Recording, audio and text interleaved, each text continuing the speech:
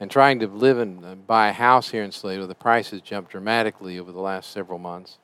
Again, we're in a position where the places where the jobs are, the people who want to work in those lower paid jobs can't afford to live unless they're living with their parents. And there's some degree of not wanting to live with parents. I think it's normal.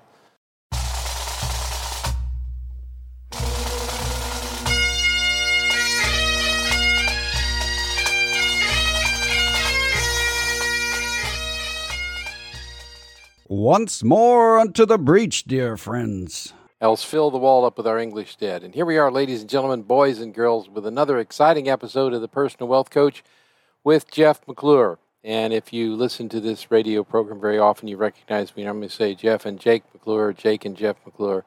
Jake's on vacation. Now, who authorized that? We're still investigating, but it may never be revealed. But he's traveling up to Colorado where the weather is theoretically cooler and the mountains are higher and things are better than they are down here, although I can't say that I'm complaining about the weather down here. We're getting some good rain.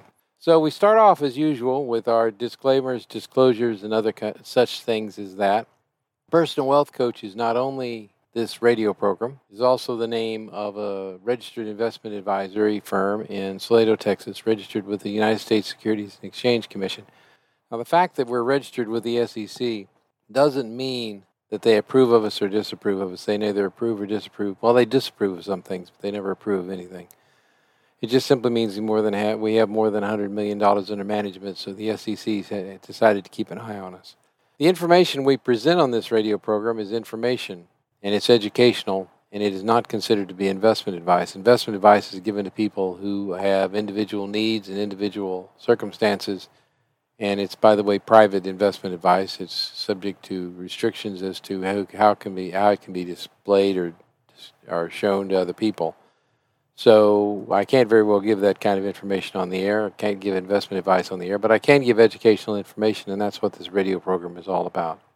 Yeah. The information we present on this radio program has been obtained from sources we deem to be reliable, but we make no warranty or guarantee as to the accuracy or completeness of said information. Boy, that fills it up. If you would like to join with us on the radio program, raising a question to stimulate my aging brain, or making a comment about what's been said or about the economy in general or investing in general, you're certainly welcome to give us an email at jeff@tpwc.com. That's Jeff, Jeff, at tangopapawhiskeycharlie.com. And we'd love to have some stimulation to my aging brain as we do this. Let's start off on the markets as we always do. The stock market rose during the week, which is a good thing, I guess. It didn't rise very much. It rose 0.40%. And it's like many another week. Had you been watching the market all week, you would have seen a lot of drama and a lot of excitement as it went up and down. And it finally rose the S&P 500 rose about 1.3% on the last day of the week, and that cleared it out with a 0.4% gain. On Thursday, it took a little bit of a nosedive, as I refer to it as it spooked. The stock market right now is looking for something to be spooked of. It's looking for something to fear, which is a very, very, very, very, very good sign, by the way. Bull markets do indeed climb a wall of worry. And there's a lot of fear out there right now that we're going to get a correction. Why would we get a correction? Well, we've just had a pretty massive bull market. The S&P 500 is up about, 16.33% so far this year. It closed out at 4369.55. It's very unrealistic to consider that it would do 32% during the whole year. So at some point, it's either going to level off and just be boring, which the stock market rarely is, or it's going to have a correction. And then it'll probably recover from the correction. That's the way things work. Why would it have a correction? Well, Morningstar says the S&P 500 is running about 4% ahead of its fair market value. Now, that's just their opinion, but their opinion does carry a lot of weight. And if the market is slightly overvalued, then almost anything can drive it down 4%. But that overvaluation is concentrated in 5 stocks, believe it or not. But those 5 stocks constitute 20% of the S&P 500. They're called the FANGs. And I may get this wrong. Facebook, Alphabet, Apple, Microsoft, and I can't remember what the other one is. But Facebook, Apple, Microsoft, Alphabet. Anyway, Google, which is Alphabet. But they're all there, and they constitute about 20% of the S&P 500, or actually 22%. Now, we've seen this concentration before, and we've seen it at the top of bull markets. Although in this particular case, the concentration is a little higher than normal. It isn't quite as high as it was in 2000. And anything that would affect those particular stocks would cause a market correction. In other words, you could have those stocks drop by 50%, which is a very easy thing for them to do in their high price-to-earnings ratio condition right now. And it would take the market down 10% if nothing else went down. But the problem, of course, is that as soon as they start to fall, then we'll see dramatic falls in the rest of the market. The stock market, the S&P 500, is trading about 20 to 21 times earnings right now, future earnings, which is not abnormal. This is pretty close to where it normally is in a bull market. It's not cheap, it's not overly expensive, but it's based at 20 to 21 times price to earnings ratio is important because it indicates that the market is priced right now at full value based on what the expected earnings are over the next year in the S&P 500. If anything were to interrupt those expected earnings, then the market would drop. It's going to happen. And the expectations are what driving the market right now. Now, it's interesting that the value side of the market, which we measure by the CRSP Mid-Cap Value Index, and not just the value side, there is a large cap value index too. The mid-cap value index we use because since very, very large cap growth stocks are driving the market right now, we focus also on the mid-cap value stocks. Value is the opposite of growth. Growth stocks are priced based on their expected future earnings, whereas value stocks are priced based on their intrinsic value or the value of the assets they hold. And value stocks are up about 19% this year, but they were down 0.28% for the week, which tells you something about the way the market is working. There's a lot of fear in the market right now, which is good. But very interestingly, on Thursday when the market dropped, and the Wall Street Journal reporters went out and asked the traders, why did it drop? And they got about 20 different answers, which means there is no general answer. It dropped because it dropped. The lead answer was because the Treasury bill yield dropped further. We'll talk about that a little more. When the market drops, people start selling because it's psychological. And there's a lot of people out there that are scared, which brings me into a question we've already gotten today from John. Thank you, John, for the question. He noted that there's an article in the Wall Street Journal that stated that one of the main reasons for the market collapse in 1929 was margin. In 1929, when we had the big market collapse, it marked the beginning of the Great Depression. Didn't cause the Great Depression, but it was the mark of the beginning. That market drop came on the heels of a margin percentage of the total capitalization of the New York Stock Exchange that was in excess of 20%. In other words, when you look at the total value of the New York Stock Exchange, all the stocks in the New York Stock Exchange in October of 1929, 20% of that value was borrowed against the other stocks. And in many cases, people were unwilling or unable to pay that back without selling stocks. And of course, as soon as they start selling stocks, then that causes the market to drop, which causes further pressure on margins. It's called margin calls. So the market had a 20% drop built into it in October of 1929. And that 20% drop was about how much it dropped initially, and then it started dropping further as people had to sell stocks. In many cases, they didn't sell the stocks because once the price gets down to a certain level on the stocks, the brokerage automatically starts selling the stocks. And there weren't very many buyers at that point because everybody was panicked. It was called the Panic of 1929 for a good reason. Where are we today? Well, the total market capitalization of the S&P 500 is about 2.5, not the S&P 500, but the Wilshire 5000, which is the total market. It includes very tiny stocks on the NASDAQ and everything else, is about 2.5%. Now, where does that stand versus history? Well, in 2007, that number was 3.5%, and it's been up as high as 5%. Why does it not go to 20%? Well, there's a couple of reasons. There's something that drives the price in the market called Treasury Reg T, which says that you can't borrow more than a certain percentage of the value of the stock. And the other thing is the self-interest of the major brokerage firms that loan the money against stocks. They also recognize the risk, and they got burned back in 2008 and 2009, and so they're reluctant to loan too much money. In many cases, the margins are there, but there's actually cash sitting in the account to cover the borrowed money. Obviously, if the margins get too high, when there gets too much borrowed money in the market, the risk starts to go up, and that's just the way life is. But we're not in a dangerous position right now. We're not in an abnormally high position. As a matter of fact, 2.5% is pretty standard for a bull market like the one we're in right now. So there's no great danger there. Thank you, John, for the question. Let's go on about the stock market. One of the reasons that was cited for Thursday's stock market spook, which had dropped about, a lot of the main large cap growth stocks dropped about 2.5% and then came back up again on Friday, was the declining yield on the 10-year U.S. Treasury note.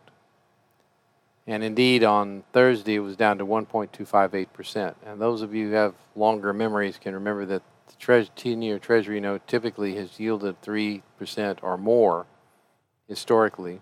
So the fact that it was down to 1.258% on Thursday really kind of had people scared, because it's been up as high as 1.75% just in May. It's down to 1.258%. Now, those are esoteric numbers and they're small things, but they're indicators to a lot of people. But I think the people who got scared because they wanted to be scared. They probably, in many cases, the people who sold stocks on Thursday don't understand the Treasury bond market very well. Matter of fact, I think a lot of people don't understand the bond market or the Treasury bond market very well. Bond market is far, far, far larger than the stock market. It's far, far, far more complex. It doesn't have a unified stock exchange like the New York Stock Exchange or NASDAQ. It's basically individual broker-dealers trading back and forth their not their shares, but their individual bonds. And so it's a pretty chaotic situation out there on the bond market. The 10-year note has been dropping for a couple of very good reasons. The debt limit is coming up late this summer. And when the debt limit comes up, the Treasury wants to be in a position where it doesn't owe too much money, or it'll hit the wall on the debt limit. During the crisis, money has been accruing at the Federal Reserve that belongs to the Treasury, and the Treasury has not been tapping into it. It's like its reserve bank account. That money amounted to about $1.5 or $2 trillion at one point. It's down to just less than $1 trillion right now. And the Treasury, as it's needed to borrow money recently, last couple of months, after the pandemic disbursements of money, has been tapping the Treasury's reserves at the Federal Reserve Bank. And in doing so, they have issued relatively few 10-year notes. Now, this presents us with a supply and demand issue. If you look around the world, for example, Germany's 10-year, the equivalent of a 10-year note, which is a Bund, is yielding a negative 0.5%.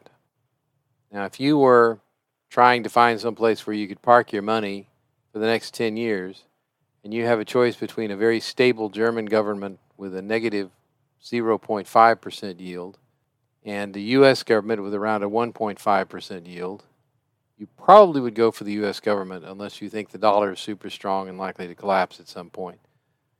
Well, the majority of people around the world and the majority of banks and governments around the world have concluded that the United States Treasury securities are probably the most secure, most stable investments they can find on the planet.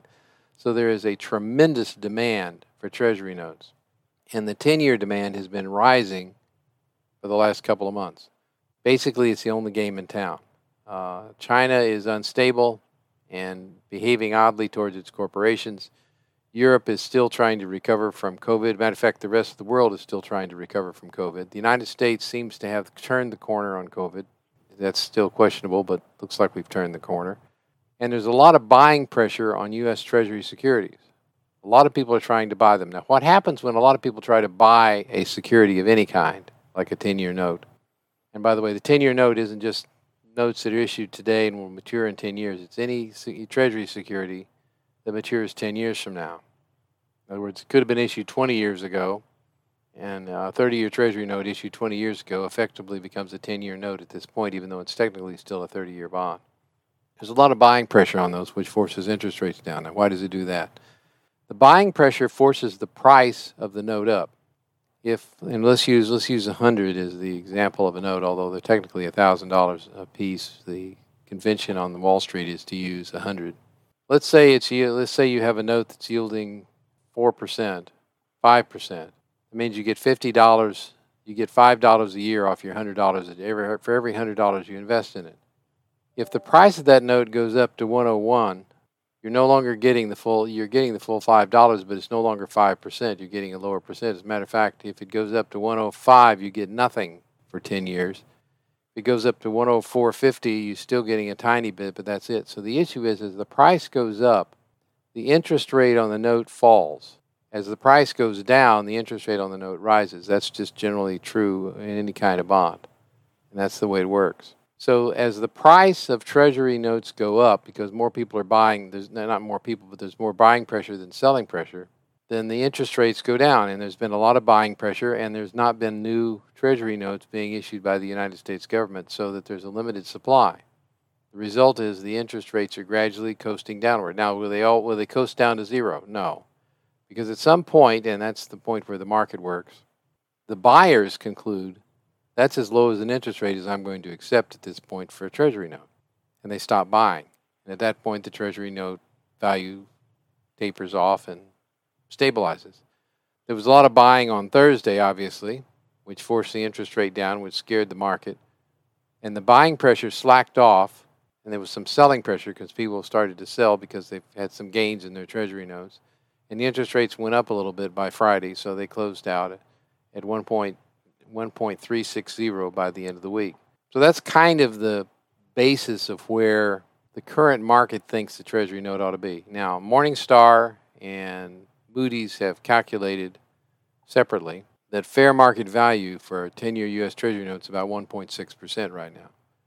So why is the price lower? Well, again, the Treasury is not issuing new ones, which limits supply. There's a lot of people who want to buy them, which limits demand. So this is going to continue. We're in a peculiar economy, to say the least, where things are whipping back and forth and things are changing day to day. And the COVID pandemic, as much as we'd like to think it's over, is far from over. One of the things that's happened as we get out of the market, well, let's talk about Texas oil, West Texas Intermediate crude oil before we go on into the economy. Again, if you'd like to contact me and you'd like to raise a question, offer a question to me, that certainly would be welcome at this point. You can contact me at jeff@tpwc.com anytime you want to, and I'll answer the question on the air. As a matter of fact, I'd love to have questions at this point. I'm here by myself, and I'm trying to handle a bunch of electronic digital stuff that is actually beyond my comprehension, but I'm trying to handle it anyway. Again, it's jeff@tpwc.com if you'd like to raise a question, and we will address it on the air. The Treasury yield is up more than 50% for the year. It's up 48% in 2021. 2021, it's up 48%. So the market panicking because the Treasury yield dropped just a little bit is ignoring the fact that the Treasury yield is up 50% in 2021, and the Treasury yield curve is quite steep. What does that mean? That means that the Treasury market anticipates good economic growth going forward and a minimum interest rate of around 1.5% at this point. Needed, 1.360 is where it is, needed to maintain parity. And that's lower than inflation, which indicates that people are far more interested in the stability of their money than they are in getting a good return on the money. However, the Treasury market, U.S. Treasury market, continues to be the best yielding, secure position to put your money in the world right now. There's another little interesting thing in the bond market before we go on to oil. The average yield on junk bonds typically is well above inflation. Now, what are junk bonds? They're sometimes called high-yield bonds. Junk bonds are basically bonds issued by companies that in an economic downturn would go under. Maybe not be able to pay their bonds. They're the tail end of the economic spectrum. And they're a little scary to invest in. They tend to move with the stock market rather than against it. And frankly, they tend to be a little bit dangerous. We had a major economic crisis in the 1990s because of junk bonds in the United States. But typically, if you're going to loan money to a company that may not be able to pay it back, and a matter of fact has maybe a 50% chance of not paying the bond back at some point, you're going to want a high interest rate. You're certainly going to want a higher interest rate than inflation. The PCE index came in, which is our preferred and the Federal Reserve's preferred method of measuring inflation, came in at 3.9% year over year.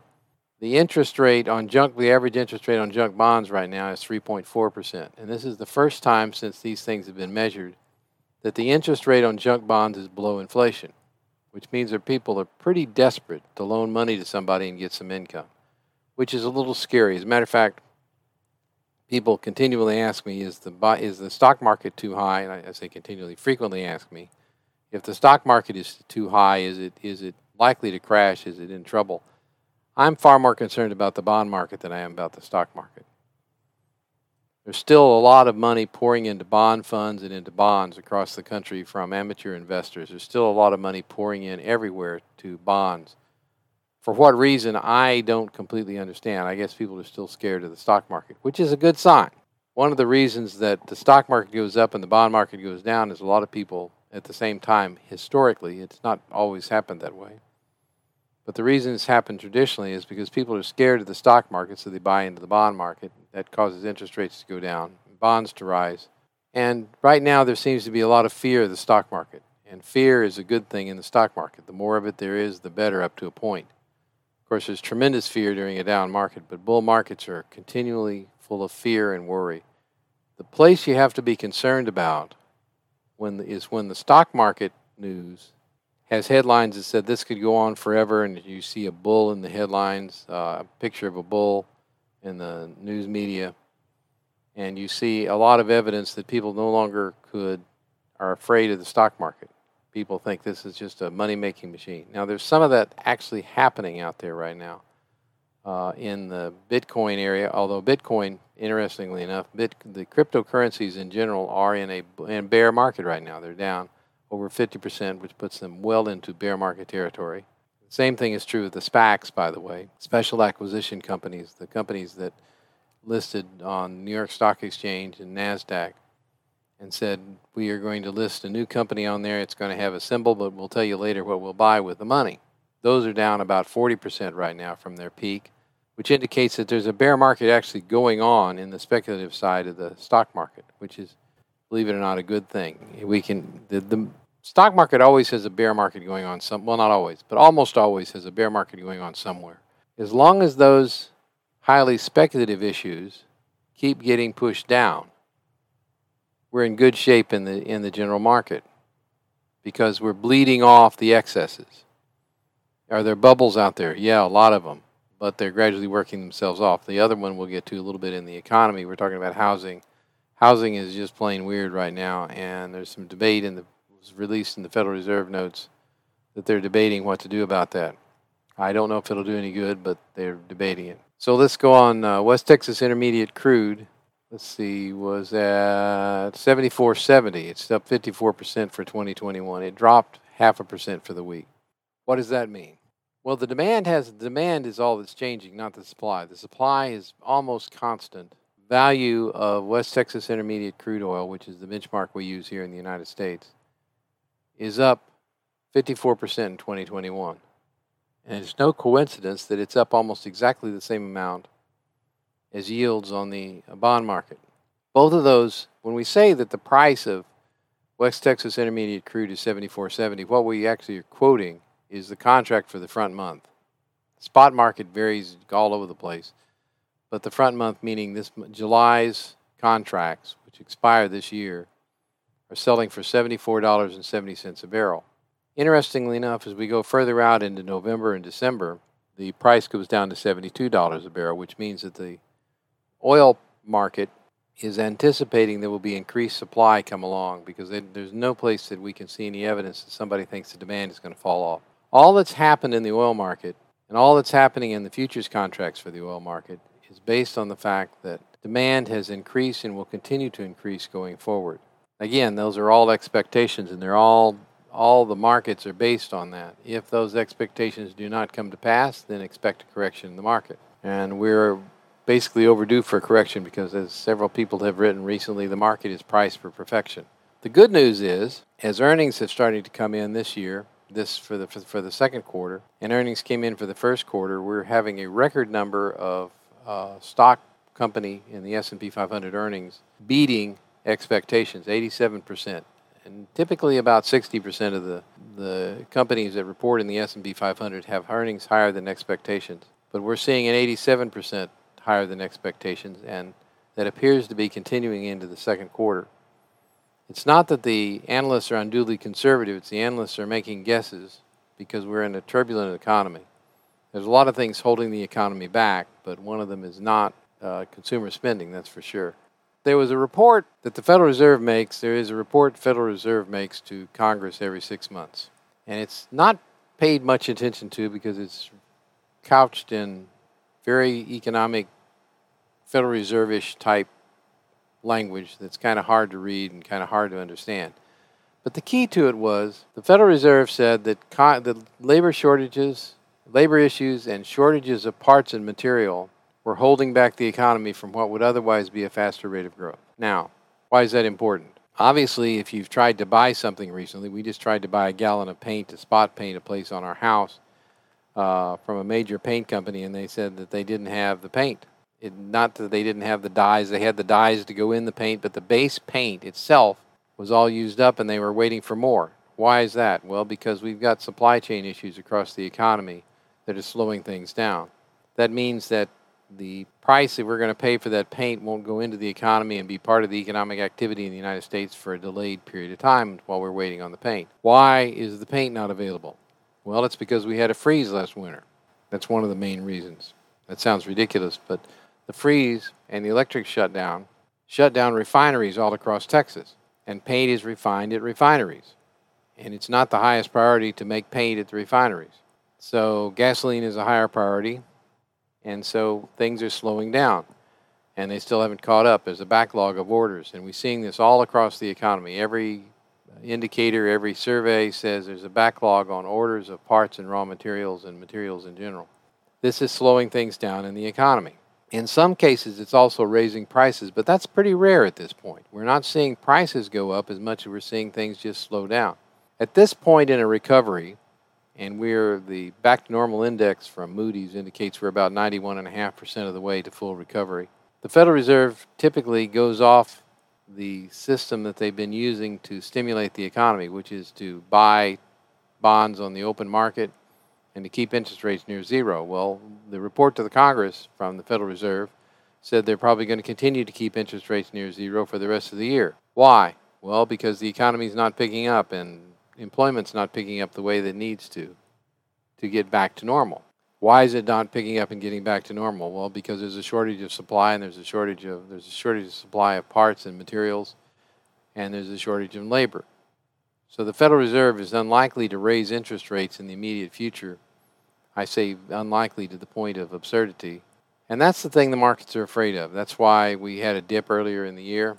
And that's the principal fear that's in the markets right now is not that earnings won't come in very well, because everything we see indicates that companies' earnings are going to do very well and exceed expectations for the second quarter. And in fact, the second quarter will probably be a blockbuster quarter with double-digit GDP annualized growth. One of the fastest, matter of fact, we're anticipating the fastest GDP growth in the United States economy during the second quarter that we've seen since 1982, as we were coming out of the recession of 1982, which is not coincidental, by the way. But the slowdown in labor and the slowdown in parts and materials is a blessing, because that means the Federal Reserve doesn't have to raise interest rates. And the thing that the traders in the market and the investors in the market that are serious investors, short-term investors at least, are most afraid of is the Federal Reserve will do what it did in 1937, raise interest rates. We had the Great Depression because the Federal Reserve, two main reasons. The Federal Reserve raised interest rates because they were afraid of inflation, even as the economy was plunging into deflation. And Congress passed the Smoot-Hawley trade bill, which, by the way, was signed by President Hoover. went into effect and started a trade war around the world. Those two things conspired to lower business activity in the United States rather dramatically. And as business activity lowered, people spent less money and they started selling stocks. The stock market ultimately wound up down about 80%, which, by the way, is a true catastrophic bear market, which interestingly is forecast this week. Several people on Bitcoin, and it will be down 80% before it starts to recover. So the unregulated Bitcoin market, the cryptocurrency market, continues to be very much like the stock market of the 1920s. But the rest of the market is relatively stable. So what we're seeing going on in the economy right now is an artificial slowness in the economy. Now, it doesn't seem that way if you're traveling or if you're trying to get a seat at a restaurant. But it's the economy's growth is being slowed down by circumstances that have nothing to do with the Federal Reserve. And since the circumstances have nothing to do with the Federal Reserve doesn't have to raise interest rates, and that is relieving a lot of fear that the Federal Reserve will raise interest rates or stop their bond buying. Now that brings me to another point.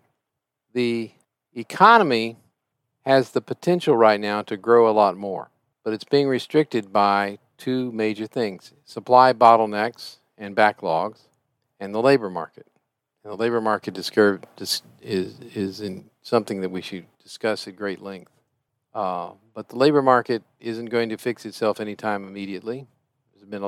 We came out that there were quite a lot of reasons for the labor market being messed up, and the supply issues are not going to fix themselves immediately, which means the Federal Reserve has got no immediate need to raise interest rates or cut off its bond buying. And it's buying two kinds of bonds right now. It's buying Treasury bonds, which forces interest rates down, which is one of the reasons the interest rates on the 10-year Treasury are low. And it's buying short-term bonds and short-term securities as well. But it's time to break for commercials, presuming we've got some commercials to play. I don't know if we do or not, but we're going to break for commercials and be back on the other side with more of the Personal Wealth Coach.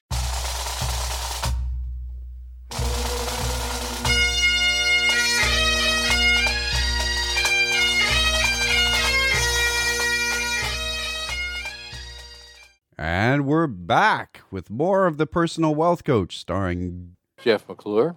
The email in here, if you'd like to contact me to make a comment, raise a question, raise a complaint, whatever you want to do, is jeff@tpwc.com. It's jeff@tpwc.com. Unfortunately, we only have one telephone line, and I'm on it because I'm doing this remotely, digitally, which challenges my aged brain, but it's working. We were talking about the labor issues that are strangling the economy right now, and I say strangling the economy. There were some surveys done and a lot of data collected in the last couple of weeks on the labor issues in the United States. There's about 9.2 million people who officially are looking for jobs. That's about 5.9% of the working population, which is why the unemployment rate is at 5.9%. There's a separate survey that determines how many job openings there are, how many advertisements for jobs are out there that want to be filled, and it's about 9.2 million. So why aren't the 9.2 million people who are unemployed and looking for work taking the 9.2 million jobs? And the answer, as it turns out, is not simple. In the places where the extra unemployment benefits have been chopped, we haven't seen a dramatic increase in people employed. So we're not seeing it work out the simplistic way that if you just cut the unemployment benefits, people will go back to work. It's not working that way. We've seen a little bit of increase, but we noted earlier that only about 17% of the people a couple of months ago were receiving the extended unemployment benefits. 17% of the unemployed people, the rest of them aren't, and that's now down to about 10% of the people receiving the extended unemployment benefits, and it's just not working. So what's wrong? As it turns out, there's a lot of things wrong. A couple of different organizations who do job listings did surveys, and both of them found that the majority of people who used to work in the leisure and hospitality area was the area that's most visible, because we see now hiring and help wanted signs in restaurants and bars and every place else like that. Those people, about over half of them have said they used to work in the leisure and hospitality area and don't want to anymore. Now, why? Well, there's a lot of reasons for that. The principal one is they work long hours, they receive relatively low pay, and it's relatively uncomfortable to work there. And they've been without work now in many cases for several months, and in many cases they've started back to work in the leisure and hospitality area and on someplace else. The majority of people who are working in leisure and hospitality right now are doing on flex schedules and are doing so on increased wages, but still, it's hard to find people to fill that. And if you've ever worked as a waiter or a waitress, you understand what I mean when I say it's hard work. It's really hard work. It's sometimes good pay, sometimes low pay. Some places are being able to fill very nicely the places that get high tips and have relatively high wages. The largest number of jobs that are unfilled right now are low-wage jobs in hard work. And the fact is, we used to import a lot of people to work in those jobs. We used to import a lot of people from Europe. I don't know if you've ever been to the resorts in the Rockies and the beautiful places, but in many cases, when we were there, the restaurants were full of waiters and waitresses from Europe who were over here on a short-term visa, working special visa where they could work during the summer, for example, and they work during the entire season. Those jobs are just going begging right now because we still are restricting people coming from Europe. But the 50% who don't want to work in that area anymore are having a dramatic effect. And then we'll see that gradually fill out again as young people come into the market, young people who are looking for work, but there's plenty of work available in lots of other places. The other thing is there was a mass migration during the pandemic of people away from cities. There's a lot of reasons for that, but one of the primary reasons is, you can see it we saw it happen in Austin rather dramatically locally, is the price of real estate in Austin and the rent rates went through the stratosphere, and they've continued to rise. And so if you own a house in Austin, frankly, you're crazy if you don't sell it at this point. And if you sell the house, you can't afford to buy another one in Austin, so you move someplace else, which leaves a job opening in Austin. A lot of those people got used to, and a lot of people, over 50% of the people who moved or who lost their jobs during the pandemic, when they come back to work, want to work remotely. The employers are not quite as ready for that. As a result, you've got about 40% of the employer jobs available in the higher paying area are available for remote work, but about 55% of the people who want to work in those jobs want to do remote work from home. And that's causing a mismatch. Last but not least, there's a lot of jobs that are opening up across the country in places that people can't afford to live. For example, we're here in Salado, and you think, well, Salado is a pretty reasonable place to live, but we've been looking at the price of houses. Rental properties are just not available in the Salado area. I mean, they get scooped up so fast and the rents have gone up. And trying to live and buy a house here in Salado, the price has jumped dramatically over the last several months. Again, we're in a position where the places where the jobs are, the people who want to work in those lower paid jobs can't afford to live unless they're living with their parents. And there's some degree of not wanting to live with parents. I think it's normal. So we've got this mismatch going on across the country. And how is it going to be resolved? Well, we're going to have more low-income housing available if we want more low-income workers. That's going to take time to build the low-income housing. We're going to have higher wages if we want to not have the low-income housing, and that's going to take time to work its way out. And that is, in fact, working its way out now. If you've looked at the price when you go out to eat, it's gone up rather dramatically in the last year. And there's a lot of things happening in the economy of that nature that are putting some whiplash into the system. See, we have another question from John. The Buffett indicated the market's total market cap, the Q ratio. Let's see if I can find anyone more accurate than the other. There's a lot of ratios in the stock market. There's the CAPE ratio, which is based on the past 10 years earnings, looking at the price of the market today, thinking that things don't change very much, which has not proved to be particularly predictive. It didn't predict the 2007 collapse.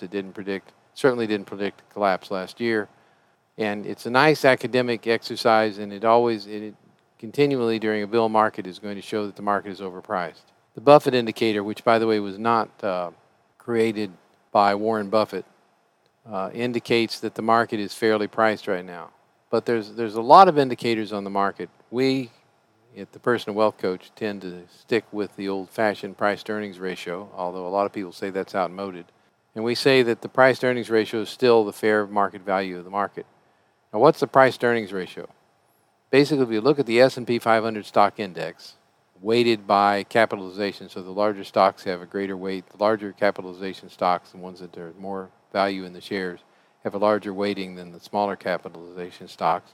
And we look at the total earnings and we weight it the same way and we divide one by the other. We find that roughly the S&P 500 is trading at about 20 times earnings. In other words, it takes 20 years of the earnings of the S&P 500, the profits of the S&P 500, to pay for the S&P 500 today. But it's not quite as simple as that. And that's, by the way, about a 5% yield. There is the Yardeni method, which has a great deal of validity in my opinion, says that as long as the earnings yield on the S&P 500 is higher than the earnings yield or the yield on the 10-year Treasury, the market is undervalued. And there's some strong validity to that, because if you buy a 10-year Treasury note, interest rates could go up during the 10 years and you could wind up, and you have to hold it for 10 years to have a reasonable chance of getting your money back. Because if interest rates go up at 5 years dramatically, which they easily could do for a lot of reasons, then the value of your Treasury note at 5 years might be down by 50% or 40% or 20% from where you bought it. So there's risk in owning a Treasury note if you don't own it until it's matured at 10 years. And the number of times that the stock market has failed to give back your money in dollars, if you bought into the S&P 500 or the equivalent over the last 100 years or so. Anyway, if you hold the S&P 500 for 10 years, the chances of your losing money in it becomes very, very, very, very slim. And as a matter of fact, in modern history, post-World War II history, it's never happened. And so we anticipate it not happening again. There's no promise of that. There's no guarantee. But the reality is that the 10-year Treasury note and holding stocks for 10 years, a basket of stocks for 10 years, carries approximately the same risk. Therefore, the yields should be approximately the same in a perfectly balanced market situation. Now, the backside to that is the 10-year Treasury note is artificially low right now. The yield on the Treasury note is low. The natural yield, according to Moody's and Morningstar, is about 1.6%. So until the market gets a lot higher, the Treasury note interest rates get a lot higher, it looks like we have an undervalued market. You've been listening to the first hour of the Personal Wealth Coach with Jeff McClure. If you'd like to contact us off the air, we do provide wealth management and investment portfolio management and investment advice to people with higher net worth. And our telephone number is locally 254-947-1111. If you want to call long distance on a landline, it's 1-800-914-7526. It's 1-800-914-PLAN. You can also find out all about us, including our disclosures and our forums and everything else, on tpwc.com, www.TangoPapaWhiskeyCharlie.com. You're also welcome to listen to our podcast by going to that location. So until next hour, this is going to be the end of the first hour of the Personal Wealth Coach. We'll be back next hour with more and some details on what's going on in the economy. This is Jeff McClure and the Personal Wealth Coach.